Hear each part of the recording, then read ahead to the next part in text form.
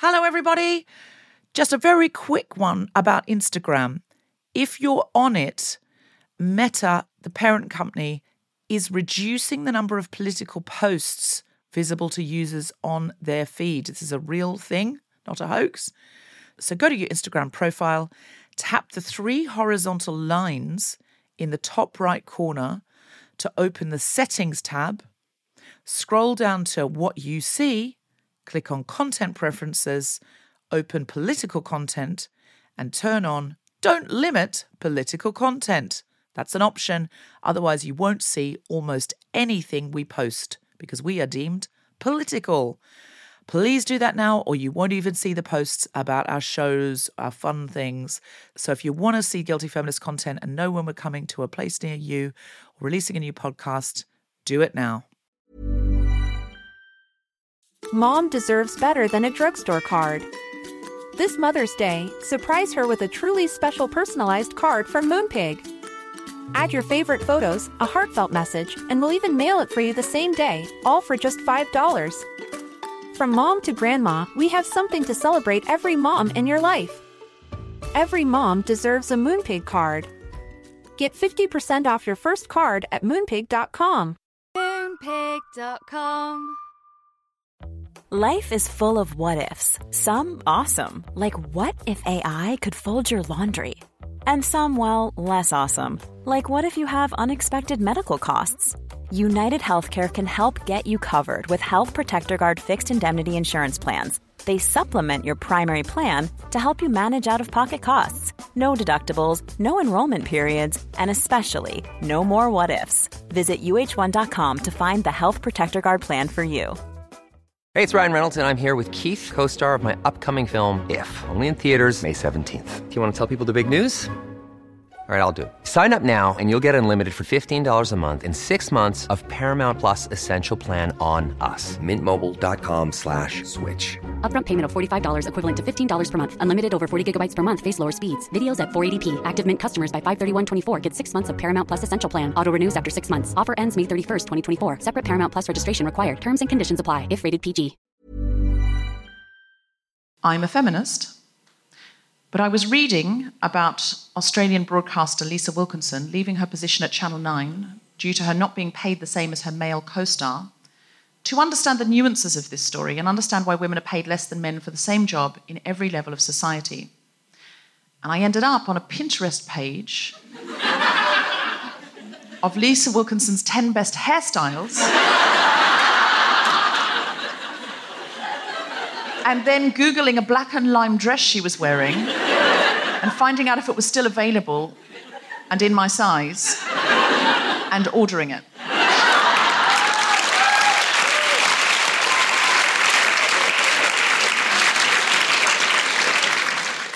I'm a feminist, but even though I have a very loving and equal relationship with my husband, as soon as he gets in my car as a passenger, I get self-conscious and start driving a little bit shit.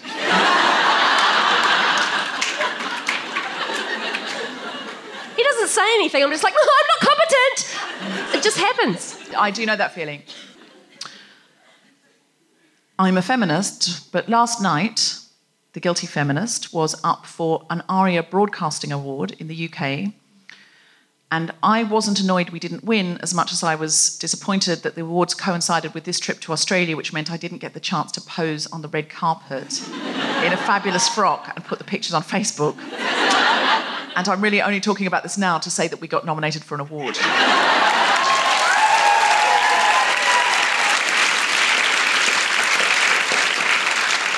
And I think we should have won, but then I found out the guy that won that he talked about sad things. Oh. Yeah, he talked about someone dying. Basically, this is a man cried. If I cried, people would go get it together. If a man cries, give him a prize. That's true. That is true. Men get rewarded for tears because it's like, oh my God, he's handsome and vulnerable. Come on now. No, it is good when men cry because they don't cry enough and then they end up punching and shooting instead. But I still think there's no need for prizes.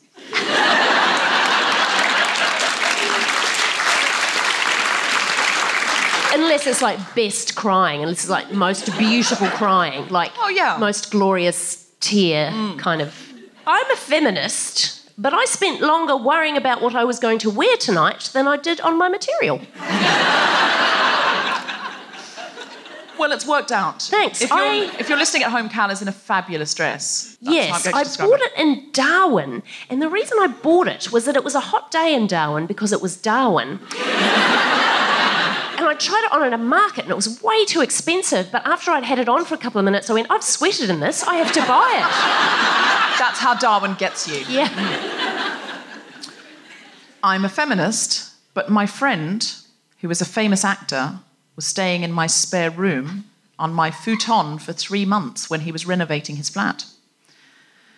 And when he left, I wanted to get rid of the futon. And so I found a fan site where like about 24 women were obsessing about him, like in terrifying detail. And I phoned him and said, can I tell them I'm selling a bed you slept on for 3 months and get a bidding war going on eBay? And he said, if you split the profits with me, yes. It was exploitative, but lucrative. And in the end, I couldn't bring myself to do it, but what put me off was not that I didn't want to exploit women. It was that I was too scared for these fans to come to my house and collect it. Because I thought it might be a misery situation where they just basically tie me down and go, get him here or we're going to cut your legs off. I'm a feminist, but I've owned this dress that I bought in Darwin for over a year and I've never worn it before tonight because I'm worried that the darts at the front of the bust make me look like my nipples are erect. I'm wearing a padded bra, but I'm just worried it looks like they've forced their way through the fabric and they're like, here we are! I mean, it is a very good podcast. Yeah, no, it does. No, well, that's why it's a great dress for a podcast.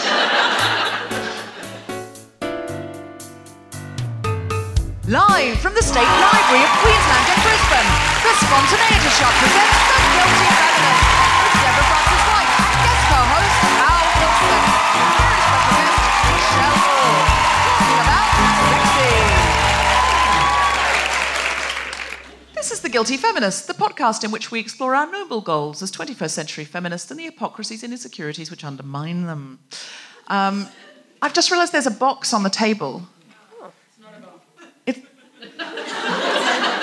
Someone just said it's not a bomb, which is not reassuring. Why would you say that? It's a box and it says, I'm a feminist, but I still refer to my strong, hard-working, calloused, cracked, broad, cocoa-stained mitts as man hands.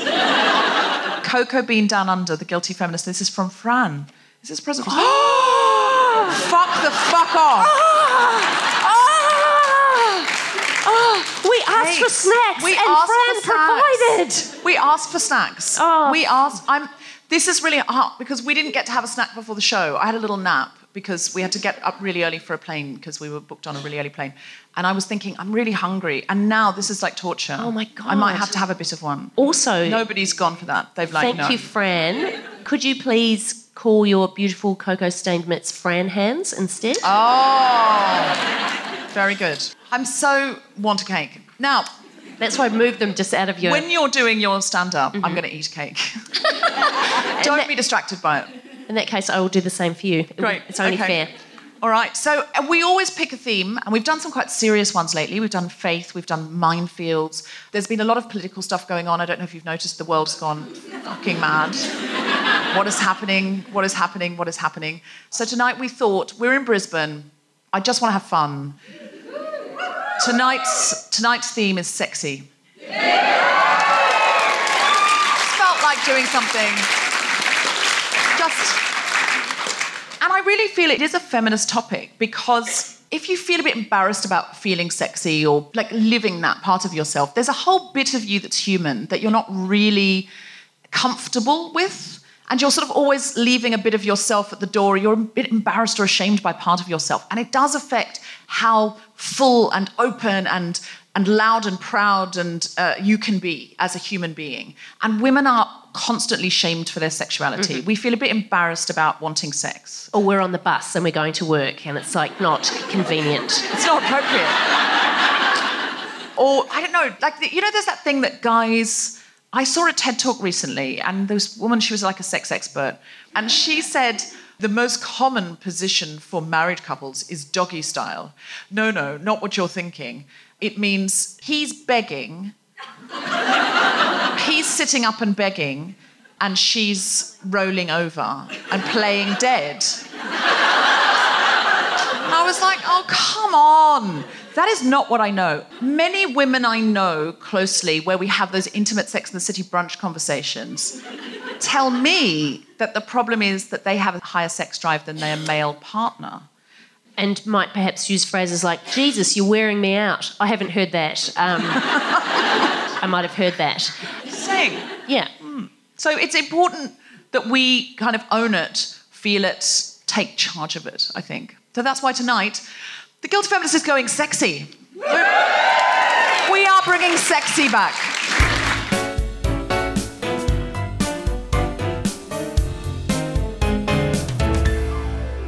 Please welcome to the stage and make fabulous woohooing noises for Cal Wilson.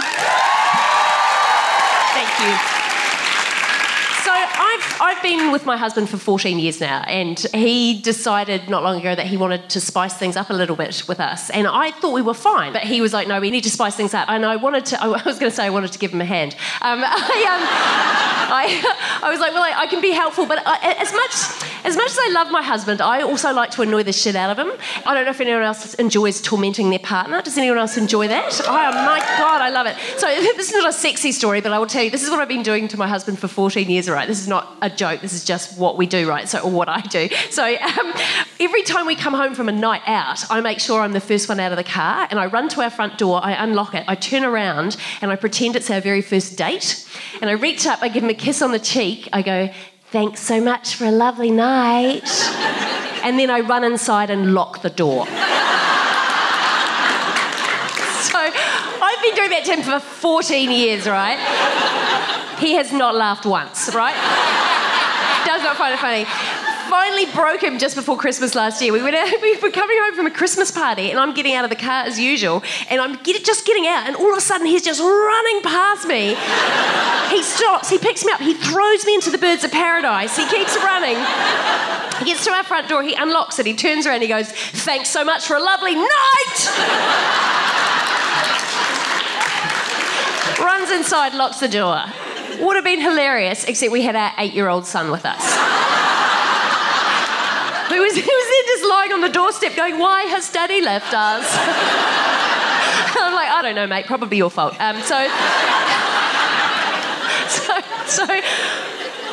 when my husband said he wanted to spice things up a bit, I was like, all right, I can help, but I can also continue to be annoying. And so what I did was I let him get into bed first, and I went into the bathroom. I do this all the time, right? It's not a one-off, right? So he gets into bed, I go into the bathroom to prepare. So what I do is I go and I get my plate, I put my plate in.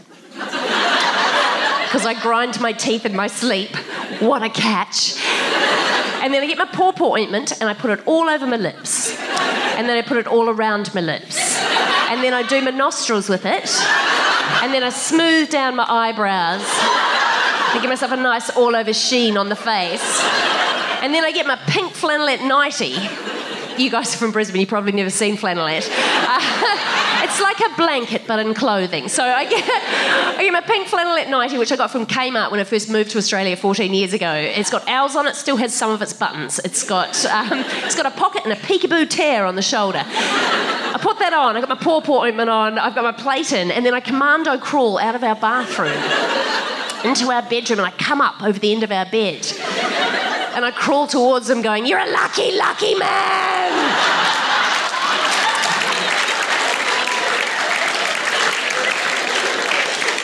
And then I try to seduce him, but in the character of an elderly drunk woman.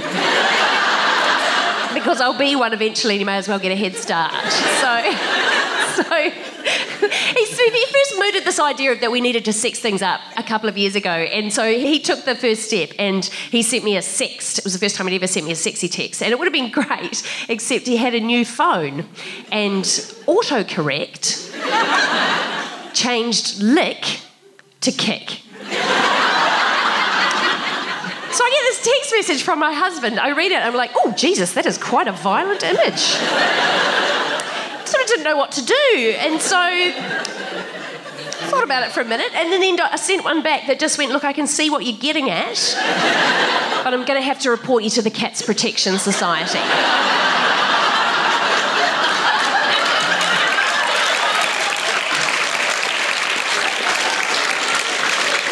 If you can't work out what the text said, front row's got it sorted out. They'll let you... So what the text actually said was, come home quick so I can kick your pussy. That's what it said, right? So all it did was give me this mental image of our cat sitting in the passenger seat going, oh, fuck, don't go home, just drive. And the other problem with the text was not only had it got kick in it, he also used the word pussy. And I hate the word pussy. I just don't find it sexy at all. For some reason, it makes me think of a squeaky dog toy. I don't know the word, like a pussy. Like, it just sounds like something, I don't know, pussy. Like it's just, every time, pussy.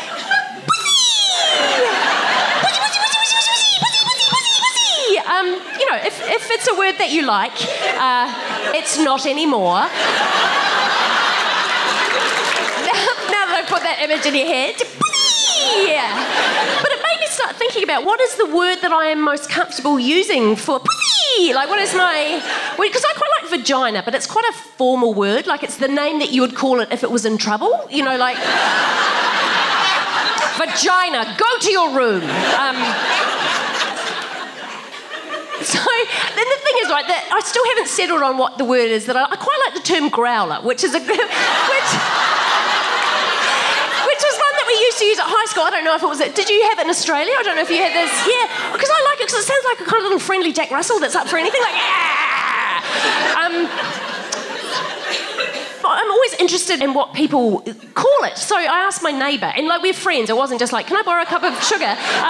What do you call your vagina? Like it was, we were mates, and she had a daughter the same age as my son. And like with my son, like we use all the anatomically correct words, you know, like he knows he has a penis. And I felt weird though when he was about 4 and he pointed at my chest and went, what are those things called? And I just felt weird about going, those are mummy's breasts. Like I mean, obviously I probably shouldn't have used the voice, but... And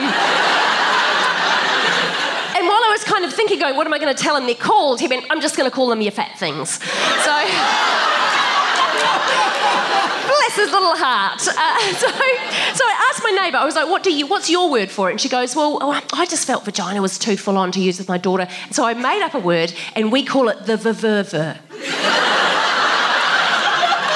I was like, what do you call it? She goes, the verver. And like, the more I thought about it, the more I liked it. Because it feels like one that you can use in any situation. Like, you know, for a little girl, you can be like, oh no, put your pants on, I don't want to see your verver. Like that. But then as an adult, you can be like, would you like to see my verver? Like kind of... What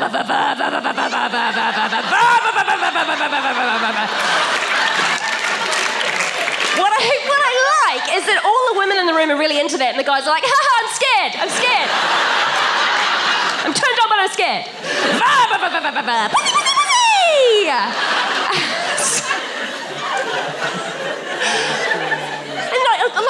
I sometimes ask audiences, like, what are words that people like for it? And one of my favourite ones was an elderly man yelled out, fascinator. Which I thought was quite beautiful, but confusing around Melbourne Cup.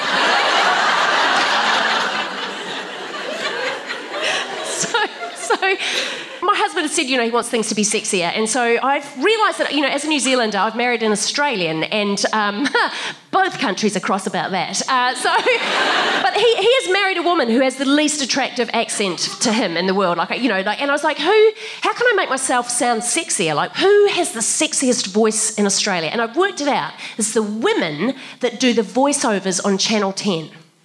They have the sexiest voices because whatever they're talking about, they sound a little bit too turned on by it. Do you know the women I mean? They say stuff like, coming up after the break, MasterChef. You know, it's like, whatever they're talking about, they're just a little bit too aroused. Like, you know, it's like, tonight on A Current Affair, is sushi killing your family?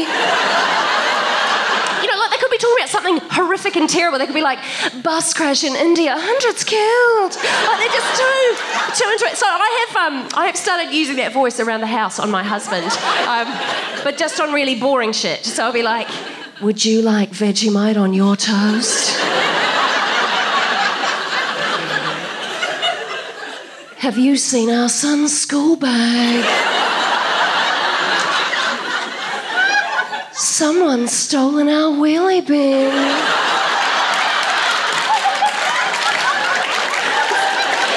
This is my favourite one. This is my favourite, though. Have you given the cat his medication? Because our cat is actually on medication. He's on feline Prozac for anxiety, which is fair enough because he's convinced my husband is trying to kick him all the time. Everything there has to be balanced, right? There has to be balance. And so because I have sexed up really kind of mumsy stuff, like I've sexed that up, I'm like, well, how can I make sexy things sound as mumsy as possible? So what I like to do, right? So I let him get into bed the other night. I was like, how can I make sexy things sound as mumsy as possible, just as mumsy as possible? So he gets into bed the other night and I come into the bedroom and I'm like, right. Who'd like a lovely blowy?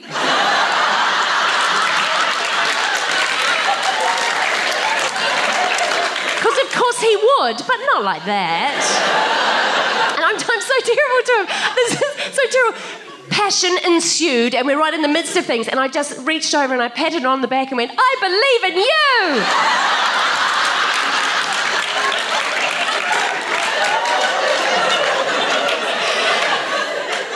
you! What I'm really happy about is that my husband does not listen to this podcast. So, thank you.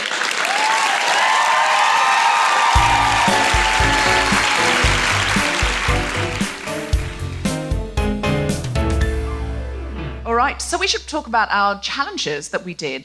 We got here and we decided we needed to do a challenge, and we wanted to do that challenge in Brisbane. So we Googled sexy Brisbane. And I'm going to let you Google to see what came up. There was one thing that it was like some sex expo where you could go and, see. And I thought, oh, that's perfect. But we just missed it because it was on in February 2011. So it's nice that Brisbane wants to commemorate it by still having it up. Still had it up. It comes up quite at the top of the Google. Sexy Brisbane 2011. Something sexy happened. So we were like, this is disappointing, Brisbane. And Cal said the idea of sexy lingerie was sort of one of those things where it's sort of for other women. You know, I don't know if anyone feels that. I guess I've struggled all my life with feeling sexy. And as a comedian, my job is not to be sexy. And I spend a lot of time thinking about what I'm going to wear on stage when I do stand-up because I don't want to look sexy because that's not what I'm there for. But I have to really think about, okay, what is this dress saying? Or, you know, men can walk on stage in a flannel shirt and skinny jeans and do their comedy and that's fine. But as a woman, everyone's going, what's she wearing? Oh, high heels. Oh, I wonder if she'll trip over in those. Maybe that's just me. That's me projecting. So I feel like I don't tend to explore that very much. I was a very late developer as a teenager. I was the last girl in my class to get a bra, which I knew because every time we had PE, one of the girls would stand up and go, who's got a bra? And everybody else did except for me. So I eventually asked my mum to take me bra shopping, and she took me to the department store because you always go to a department store to get your first bra, right? Sure. And the women that run the bra department are always about 90 and they're like sort of beautifully upholstered like sofas, like they're all quite sort of, they have magnificent bosoms, you know, like they're all kind of structured and they have hair that they did on purpose and they're kind of, you know, there's... And so in Christchurch, the department store where you go to get your first bra is called Ballantyne's, and it's like someone been to Ballantyne's? I am Ballantyne's. So my mum took me to Ballantyne's and we got up to the bra section and my mum said very proudly, I've come to get my daughter her first bra. And the woman looked at me and went, we don't make them that small. Have you thought about a camisole? And so I was deeply traumatised by that. I went home, a little bit more traumatised by the fact I overheard my mum laughing about it on the phone with one of her friends. And you can always count on a mother for support. I mean, fuck it, I'd do the same myself now, I know that now. But I was traumatised for a third time when that friend that she'd been giggling with on the phone came to our house with a little brown paper bag, and in it were 2 second-hand bras that her daughters had worn. And so my very first bra was like a second-hand T-shirt bra and a second-hand, and I used to say, they weren't A-cups, they were egg cups. Like, it was like, they were tiny bras. But so ever since then, I've found, like, bra shopping quite traumatic. And there's an added weirdness. I went in to get a sensible bra not long ago, and the woman in the shop recognised me, and she went, "Oh, we've got a celebrity," as I was standing in the changing room. I was standing there, and someone else popped in to see who it was. Not someone who worked there, just an older lady who was like, "Oh, I wonder who it is." Like, just... So it was so I have baggage around bra shopping, and because I'm quite small-breasted, like I've always felt sort of inadequate and like, well, small boobs aren't sexy kind of thing. And then I also have the added trauma that I came off stage one night and I wasn't wearing a padded bra, I was just wearing a normal bra, and a guy, as I was going outside to get some fresh air, went, "Those were stiff little nipples," and I was sort of like, "Oh, thanks, they were my dad's." I didn't...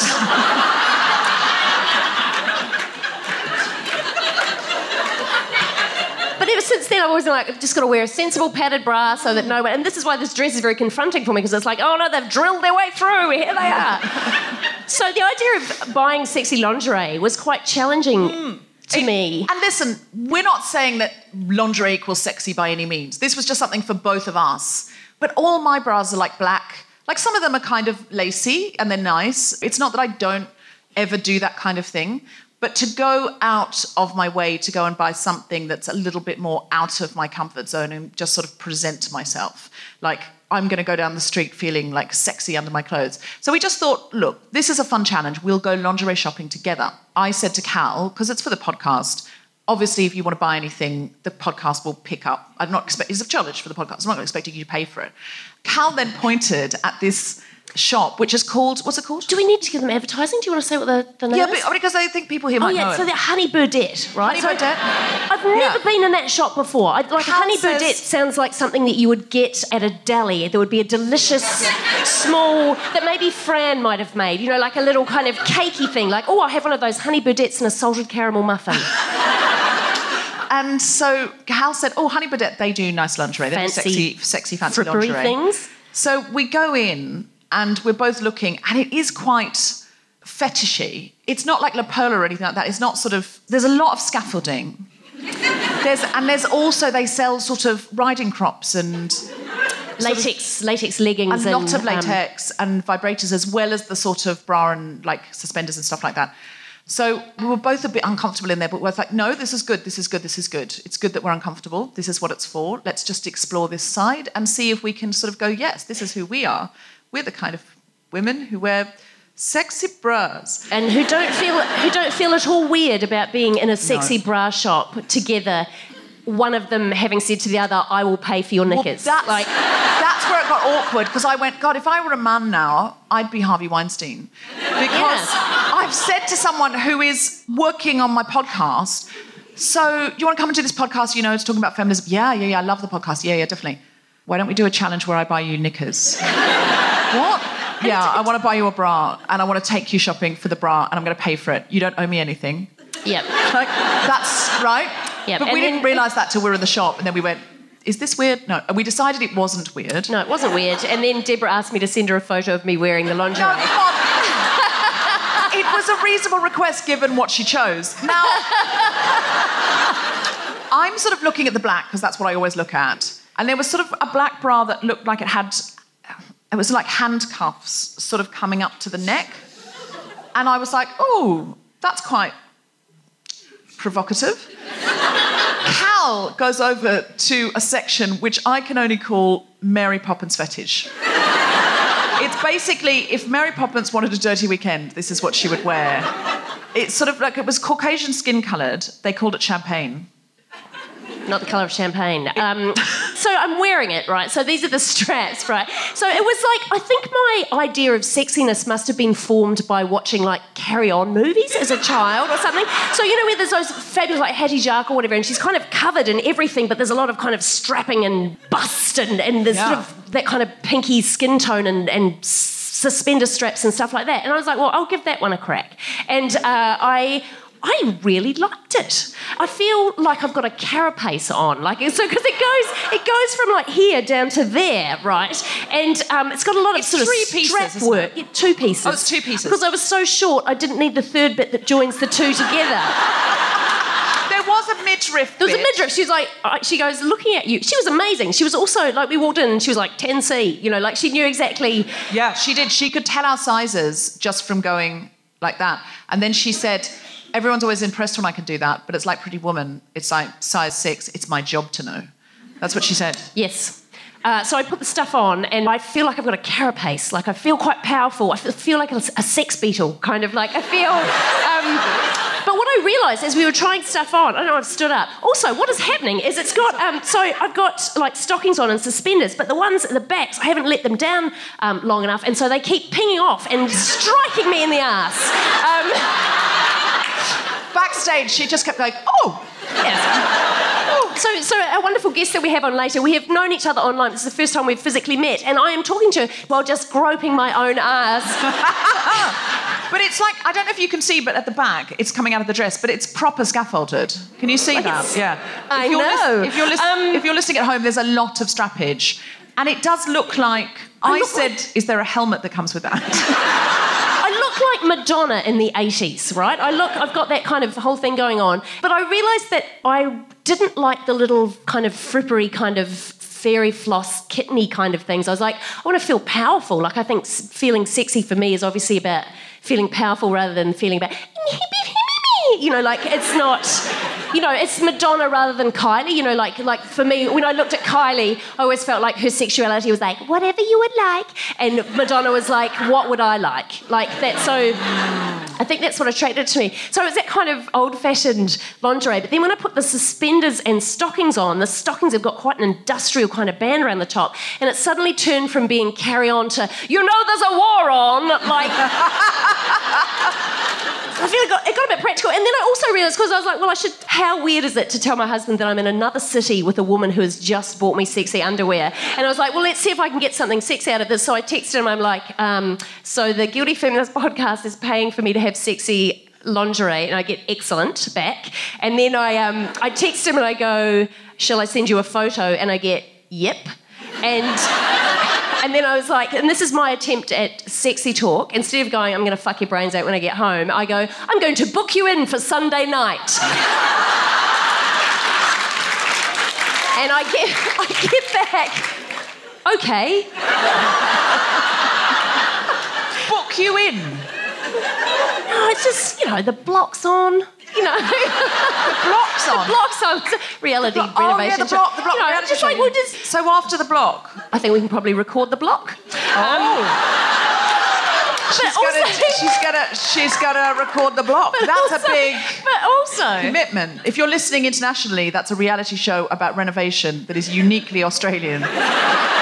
And they've tried to make it work in other countries. Everyone's just like, what? No.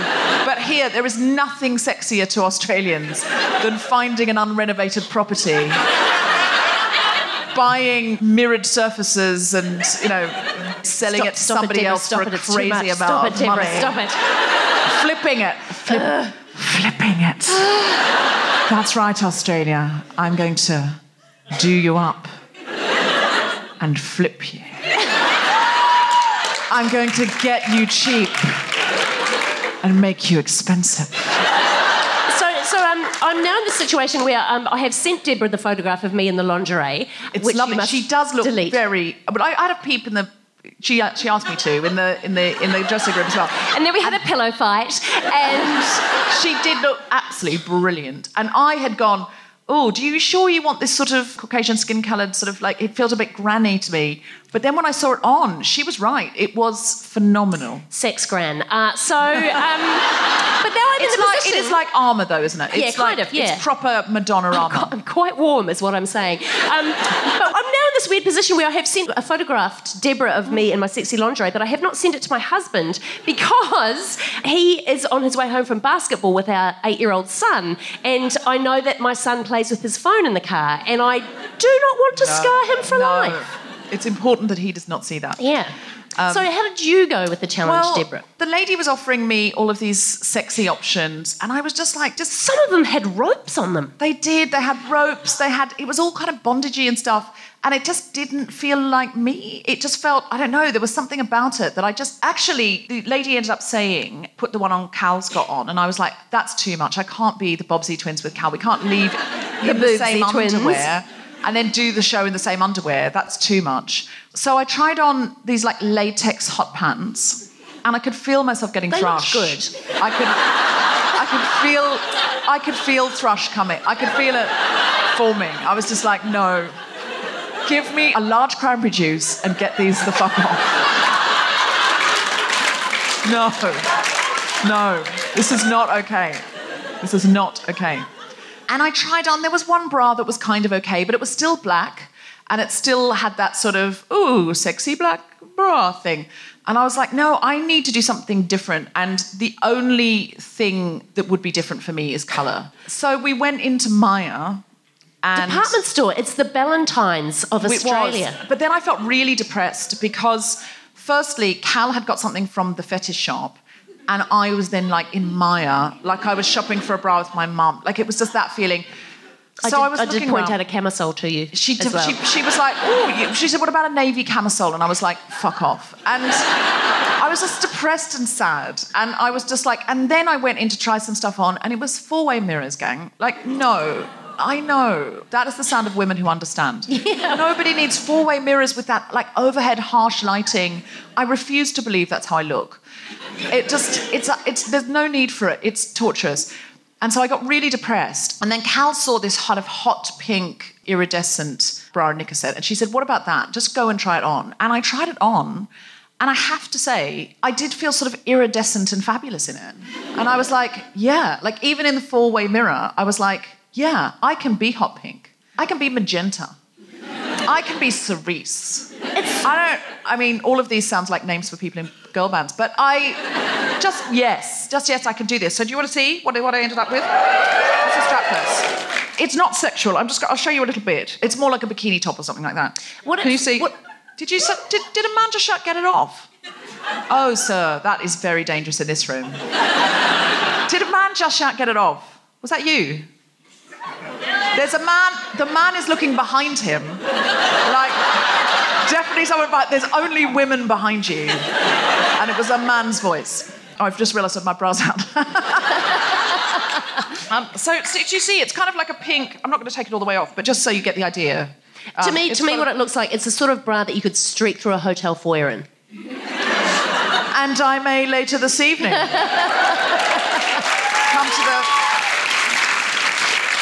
Come to the Hotel Mercure, King George Square, if you'd like to see that around 1 a.m. after some drinks.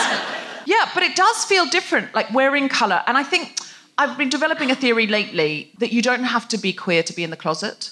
A lot of times when queer people come out, they kind of come all the way out in a sort of hokey-pokey, get your whole self in, get your whole self out. Because there's no option. Like, if you're out, you might as well be fabulous. And the closer you are to convention, the more likely you are to behave, because then you can be rewarded by society for conformity. And so I sort of think as women sometimes we need to just get our whole selves in. Who are we really? And that may be, capoeira lessons, or a funky pair of shoes, or a punk rock haircut, or a decision to take up more space on a bus. Like, whatever that whole self in is for you, like, why are we living at half-mast all the time? That's what I feel.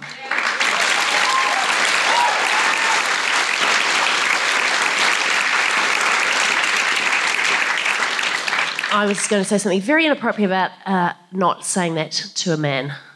Why are you at half-mast? Yeah. But I mean, let's not encourage them.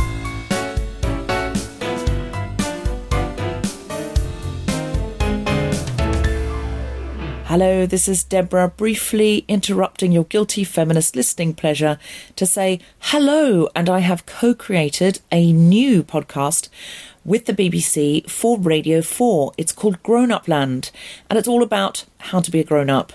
It features the wonderful Bisha K. Ali, who you will know from The Guilty Feminist, the fabulous Mae Martin, who you will know from The Guilty Feminist, and the wonderful Ned Sedgwick, who you'll know from Global Pillage. It also features Steve Alley, who you've heard a lot about on the show each week, and guests. Last week's guest was Jess Foster-Q. So please tune in to Grown Up Land. If you just go to the BBC Radio 4 website and search for Grown Up Land, it'll be right there. Coming up is a trailer so you can hear how good it is yourself. Also, if you are in London, Global Pillage Season 6 begins this Saturday, 24th of March, 4 p.m. at King's Place. Please come along and be in our hive mind. We can't wait. And now, a little bit of Grown Up Land, and then back to The Guilty Feminist. Hi, I'm Mae Martin. I'm Bisha K. Ali. And I'm Ned Sedgwick. And we're so excited to welcome you to a new podcast from BBC Radio 4, Grown Up Land. Each week, join us as we take a topic from the adult world that we're struggling to get our heads around and look to the grown up land of Radio 4 for answers and advice. Yeah, we really only look at the big, philosophically complex issues. How close do we have to be for you to get a friendship tattoo with me? I could do it for you. Oh, really? I've done it with a needle and a Bic pen. Wait, a needle and a Bic. Were you in prison? No, I was at a dinner party and things got out of hand. I mean, that is an out-of-hand dinner. When a dinner party gets out of hand for me, we crack into their parents' port. Like, we don't... Not only that, but every week I'll roam Grown Up Land in search of a new challenge. I've literally just pierced my ear for this programme, and I have some regrets. So I just got a phone to a couple of piercers. I'm just going to go and get a simple ear piercing, just walk in. A lot of people weren't okay with me recording it. Not really sure what they didn't want me recording. Just relax. I'll try. Can't feel them. So, how was it? The kind of fear of the pain has passed, and now the fear of my friend seeing their saddest mate with a piercing is kind of set in. We'll also be joined by a special guest each week to try to unpick your dilemmas and solve your problems.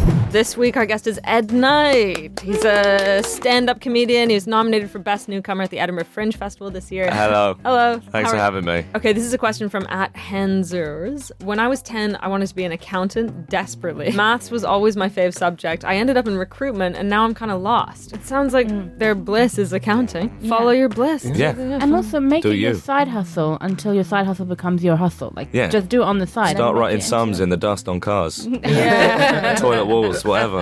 And the amazing Steve Alley will put everything in perspective for us. Here's another question. This is from @ImaginaryReally, who says, I want to get a tattoo to piss off my parents, but I can't decide what to get. Ideas for tattoos that will annoy my parents the most, please. So this sounds like it's time for Steve Alley's perspective. Steve is from Syria, and he's here every week to help us with the questions that we can't crack ourselves. Steve? Hey, Imaginary Really. Your problem reminds me of the time when I was living with my parents. They used to annoy me, and sometimes I wanted to do things to piss them off. But then when civil war broke out in Syria when I was 19 and we had to flee and I had to leave them, I found that me having to get across dangerous borders and message them whenever I could get signal from refugee camps freaked them out so much more than anything else I could do. So I recommend, if you really want to piss your parents off, go stateless and let border police and international governments do it for you. So welcome to Grown Up Land. Make sure you subscribe so you can catch our adventures in the terrifying adult world on a weekly basis. One size fits all seems like a good idea for clothes until you try them on. Same goes for healthcare. That's why United Healthcare offers flexible, budget-friendly coverage for medical, vision, dental, and more. Learn more at uh1.com. Mom deserves better than a drugstore card. This Mother's Day, surprise her with a truly special personalized card from Moonpig. Add your favorite photos, a heartfelt message, and we'll even mail it for you the same day, all for just $5. From mom to grandma, we have something to celebrate every mom in your life. Every mom deserves a Moonpig card. Get 50% off your first card at moonpig.com. Moonpig.com. Hey, it's Ryan Reynolds, and I'm here with Keith, co-star of my upcoming film, If, only in theaters May 17th. Do you want to tell people the big news? All right, I'll do it. Sign up now and you'll get unlimited for $15 a month and 6 months of Paramount Plus Essential Plan on us. MintMobile.com/switch. Upfront payment of $45 equivalent to $15 per month. Unlimited over 40 gigabytes per month. Face lower speeds. Videos at 480p. Active Mint customers by 531.24 get 6 months of Paramount Plus Essential Plan. Auto renews after 6 months. Offer ends May 31st, 2024. Separate Paramount Plus registration required. Terms and conditions apply if rated PG.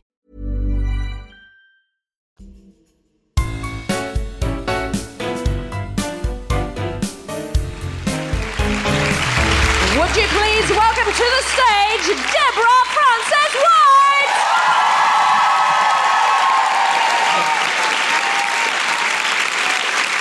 So, I went to the bookshop to see what the received wisdom was about sexy.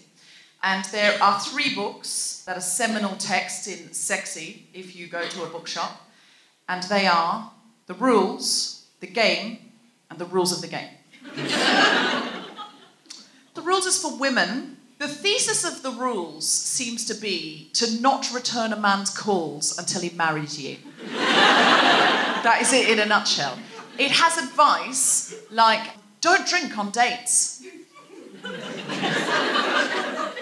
It's for Americans, because that would be the whole Australian and British dating system. How would we know it was a date? I don't understand how it would be a date. And she also says, don't go on a mini break with him until you have an engagement ring. How would anyone get pregnant? So that book horrifies me because it implies that a woman would only want to be with a man. It's very heteronormative as well, but it implies that men need to be caught into marriage and that women don't want sex, that they want somehow to snare a man. The Game and The Rules of the Game are both written by Neil Strauss, and they're both horrifying texts for men to pick up women in bars. Guys in the audience, who's read The Game? Yeah, you have? Yeah? Have you used anything from it, sir? To laugh at, okay. I'm going to come back to you later, because I'm questioning why you read it. This is the genuine advice. Now, this book is available in any airport. It's an international bestseller, and men are using this all the time. If you go out to pubs or clubs, I swear to you, men are using this. This is well known, and this is the genuine advice in The Game for a man who's trying to pick up a woman. And it's very much sort of, pick her up for casual sex, never call her again. That's the idea of it. So the first piece of advice is get a haircut, get nice clothes, have good hygiene. Fair enough, I suppose. The second piece of advice is, when choosing your outfit, always have at least one item that is outrageous and garish. Like a plumed hat, platform shoes, or an LED belt buckle. This gives the target, that's what he calls the woman, something to notice. Plumed.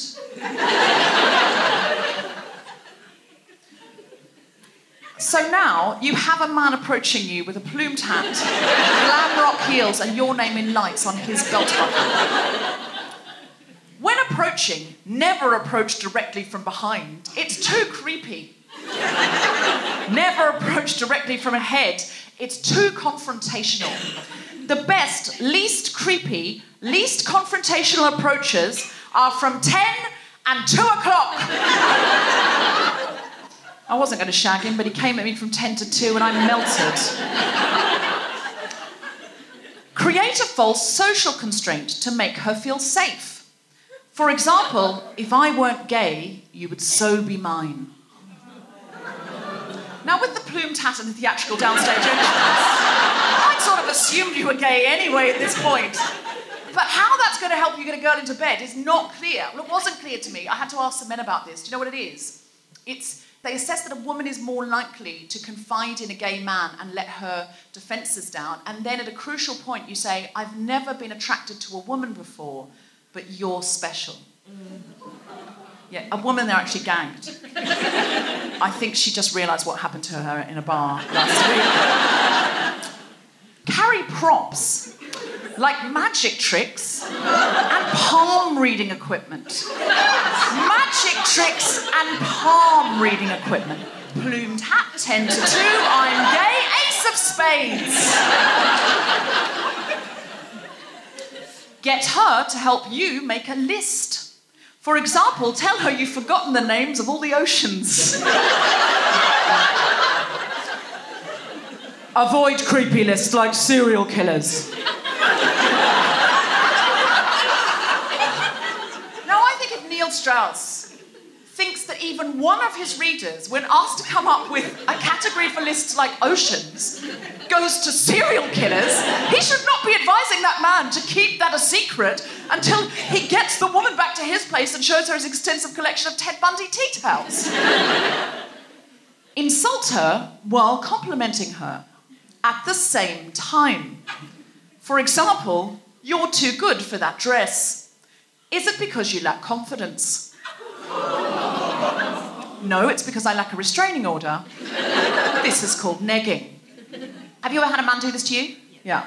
This is very common. If you get the target back to your place, how? You've just done a magic trick and told her she's ugly. You'll need other props too. Like condoms and lube packets. Lube packets are... That's presumptuous, isn't it? Why are you... This is the first time you've had sex. If you're having to say I was lying when I said I was gay. Have other props lying around. For example, strum a guitar. Or have a puppy and play with it a bit. I hope that's a euphemism. Because if that's a real dog, that is not right.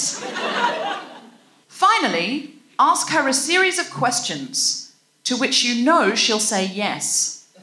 This makes her more likely to say yes when you ask her the question to which you want her to say yes. It's called the yes ladder. I think it goes like this. Do you like ice cream? Yes. Do you like kittens? Yes. Do you like men with trash books where their souls should be? Yes, I meant no. Too late, you're up the yes ladder. That is the game. Now, you, sir, who've read the game, did you get anything from it? Not when it came to talking to women. I mean, I didn't have a lot of male friends, so I just substituted the female noun in the book with a guy and used it to talk to men and make male friends that way.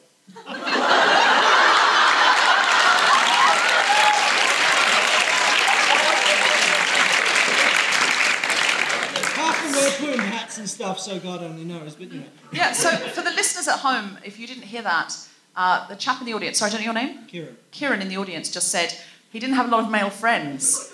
He didn't want to pick up women, but he wanted to make more male friends, so he used everything in the book to make male friends. You gamed men into being your friend. Did you, but when you get them home and you've got the puppy there... You're strumming on the guitar. That's when it's a metaphor at that point. Yeah. What did you wear? Because some men in Britain I've asked about this, and one guy said, oh yeah, I do the peacocking, which is the plumed hat. And I said, you don't look like you're peacocking. He said, oh, I wear a loud cardigan. Because he's British. Because that's peacocking in Britain, is a loud cardigan. Did you peacock at all, Kieran? Not particularly, because, I mean, I wasn't really trying to take them home in that regard. What from the game did you use on men to get them to be your buddies? A lot of what's in that book is simply just a case of how to open a conversation with someone. What? I've forgotten all the names of the oceans. Yeah, basically. You've got to start somewhere. You've got to start somewhere. Listen, you heard it here from Kieran. Never, never, never use this to manipulate someone into sex. It's the unsexiest book in the world. But if you need new friends, forget the names of the oceans. Thank you very much.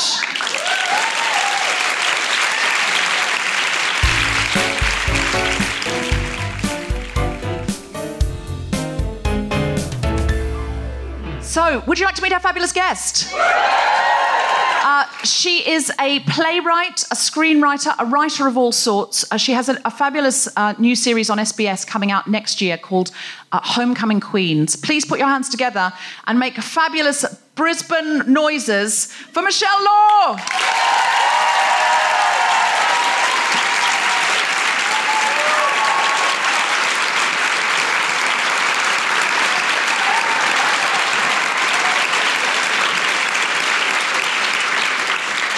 So, Michelle, how are you? I'm very well. Would you like a cupcake?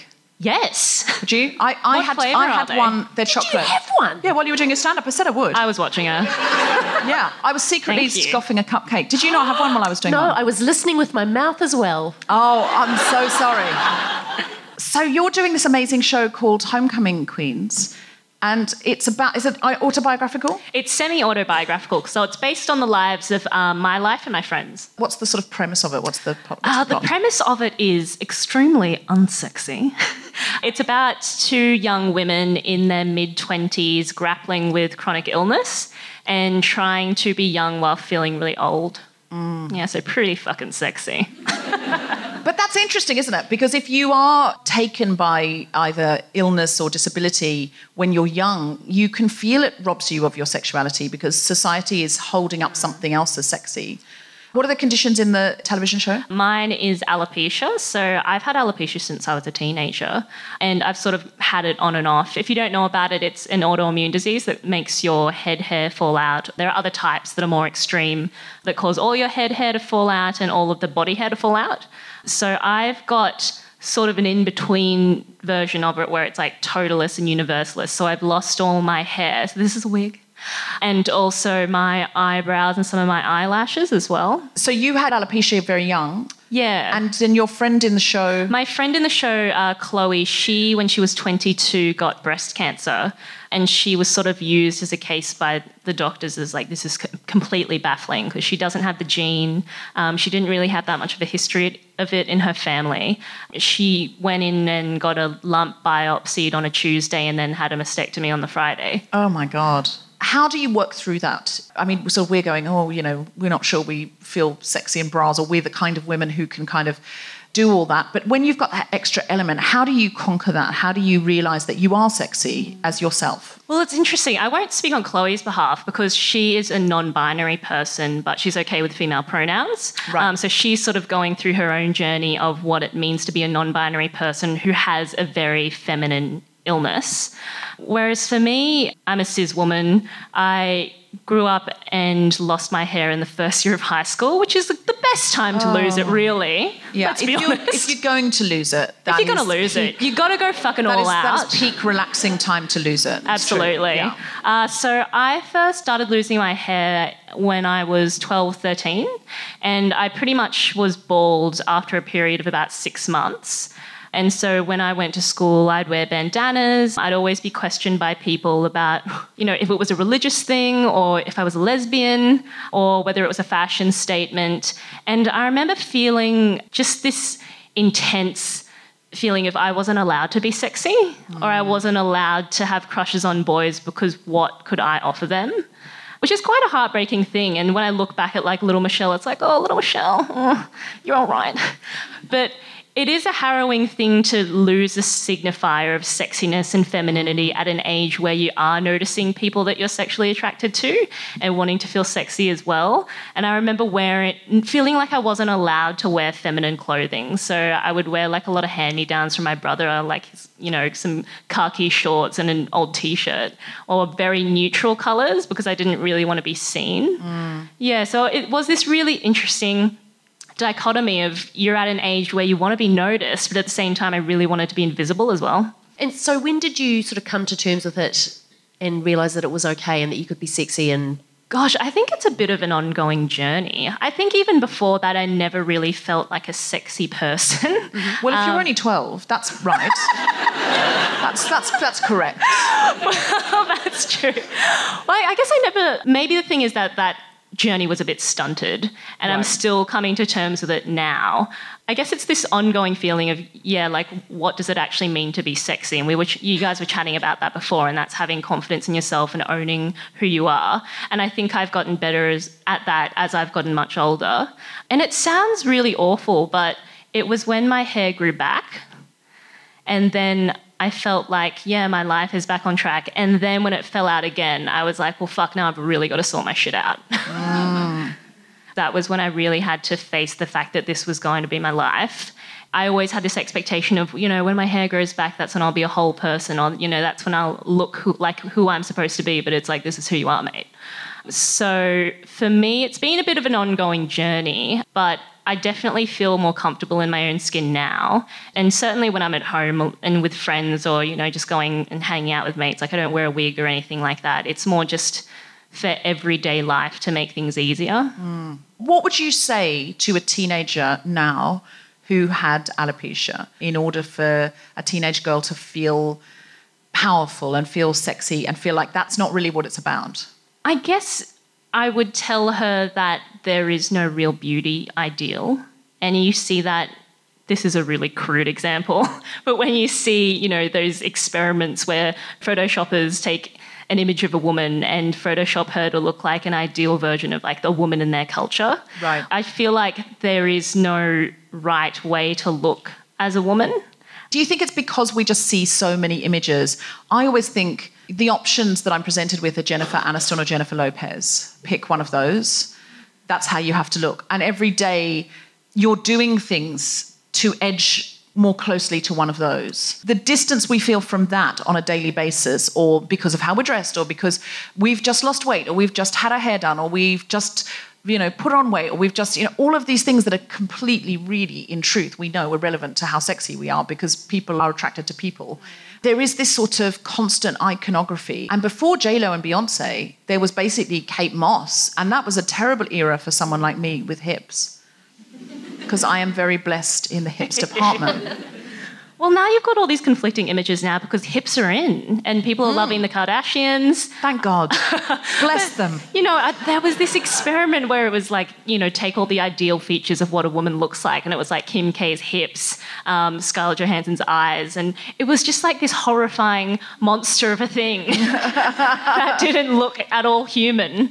I think for me, as well, growing up in quite a monoculture, I was born and grew up on the Sunshine Coast in Queensland, and we were one of the few Asian families. And like, not only not seeing people who looks like me at school or in town, and then seeing, media representation of what a woman is, which is like blonde and white and on Home and Away, that really compounded my sense of like, you don't look right, mate. Yeah, I feel that because I was raised on the Gold Coast. And there was an imagery there of like very petite women. The more petite you were and the more slight you were and the more sort of slightly childlike you were, the better it was. And certainly the more tanned your skin was. If there had been spray tans then, everything would have been different for me. I truly believe my whole life would have been different if spray tans had existed when I was a teenager.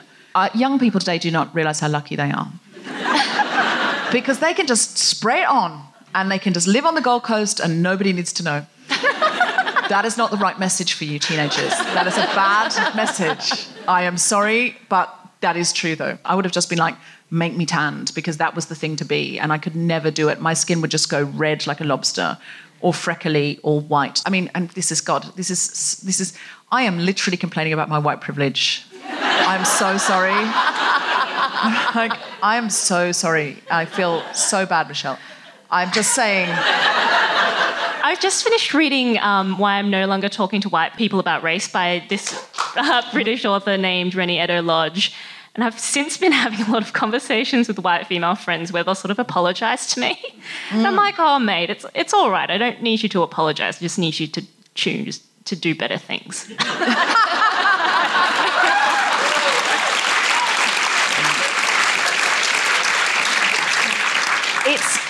It's really interesting because some white people will be like, no, we're all equal now. I have no particular privilege, or I was working class, or I was this, or I was that. And they will deny white privilege, although it is evident. But I have a house guest at the moment in London who's a Syrian refugee. And he said to me, white privilege definitely exists. I feel it because he's quite light-skinned. So he looks quite white. And he said, my friends who are browner than me, I see the way people treat me compared to them. He said, I get treated so much better. He said, I knew if I could get into the UK, I would get political asylum. He said, I very much feel I have Syrian privilege and white privilege. And I was like, man alive, like what he's been through, war zones. And he was a firefighter in the Calais jungle for 2 years. And he's sitting there telling me about his privilege. And I think, God, it's so interesting. The less you have sometimes, the more you can see what you have. Absolutely. And what really hit me in the book when I finished reading it was that she talks about the fact that the problem with racism is the concept of whiteness, and it's so uncomfortable and difficult to grapple with this idea of whiteness as a race and also whiteness as a culture and a political paradigm. Also the fact that it shouldn't be our job to fix things, but that's what we've been doing all our lives, but it's really on other people to make themselves better or more aware. And it seems to be often white people, and I'm probably the same, like you're like, oh shit, I want to get better at this. I will ask my non-white friend what I can do, but it's not your job. Like, it's my job to educate myself and read the book that you're talking about, or you know, find my own way to find my information rather than kind of go, could you just do some more work on that for me? Yeah, it's a lot of emotional Could you write me a 10-point plan for how I can be better to you? And could you break it down a little bit more than that? Because I feel like, how do I make your life easier? Write me a 3,000-word essay on that. So what books would you recommend we read so that we don't ask you? Well, I actually had a year of reading people of colour only. I didn't feel like that was exclusionary at all because my entire life I have been reading white authors and not realised, and I studied writing at university and was taught white authors by white people. And it wasn't until I sort of started self-educating myself and realising that there are so many global stories out there, there are so many migrant stories, that the world sort of blew up for me in terms of not only literature but just worldviews and politics and things like that. And I think the main thing is also just not seeing whiteness as neutral. Right. Yeah. You read the tagline for a movie and it's like, she's trying to find love. And it's always the assumption that a white woman's trying to find love.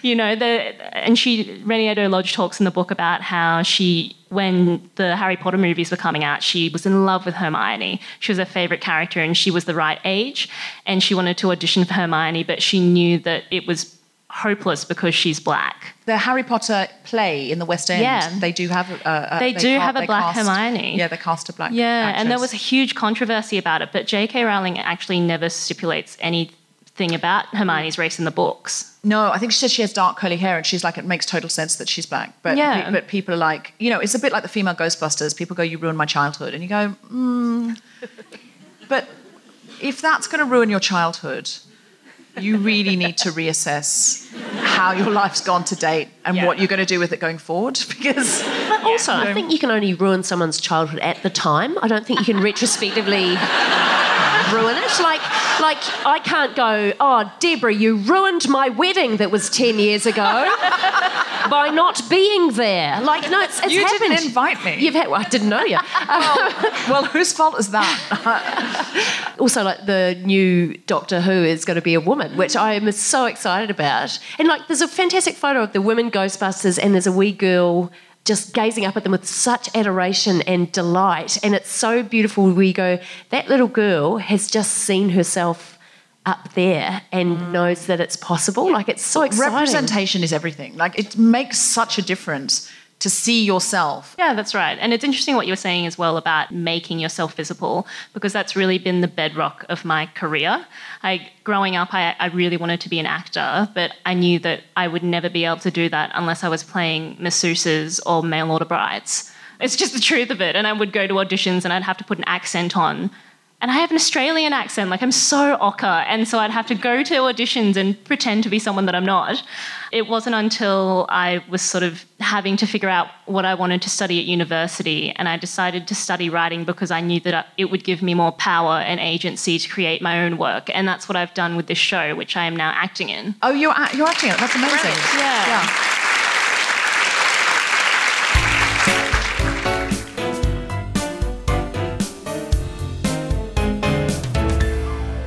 Do we have time for a question, Jeff? No, we don't. The man told us no. No. The patriarchy. The patriarchy is telling us it's time to go home. So can you quickly plug your show, Michelle? Where can we see you? And this podcast is international, so... Oh, fantastic.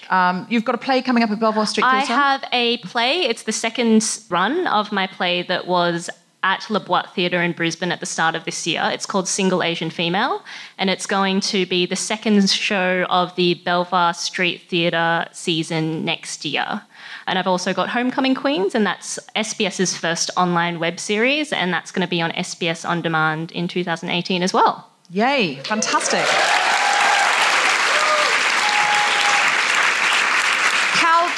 Do you have anything to plug, and can you read our thing? Yes, I will. I have a festival show coming up in 2018. It's called Hindsight. It will be going to all of the usual big cities in Australia, except for Dubbo. I've never been to Dubbo. I hear it has a lovely zoo. I don't know why I'm now just being sad about Dubbo. I'm sorry, Dubbo. I have a festival show next year called Hindsight, which will be Melbourne International Comedy Festival, Sydney, Brisbane, Perth, Adelaide, Canberra.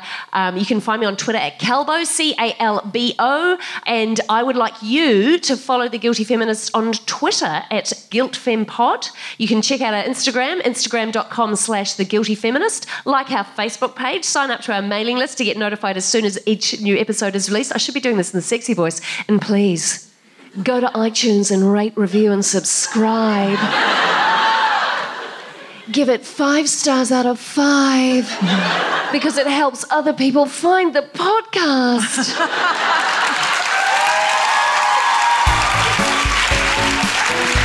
You have been listening to The Guilty Feminist with me, guest co-host Carol Wilson, and our very special guest, Michelle Law.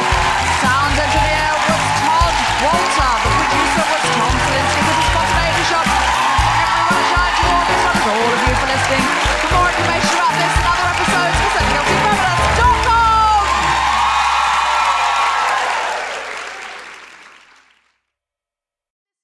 We're not putting out there that sexy is lingerie. Clearly, we know that sexy is confidence, and sexy is how you feel about yourself. Sexy is a connection with another human being. All of those things, but it is one element, isn't it? Bras, how they make you feel, how you make them feel. Is there a reason that I'm being underscored by sad advertising music for life assurance? It's like the music at the Oscars. We've talked for too long and they're just fading us out.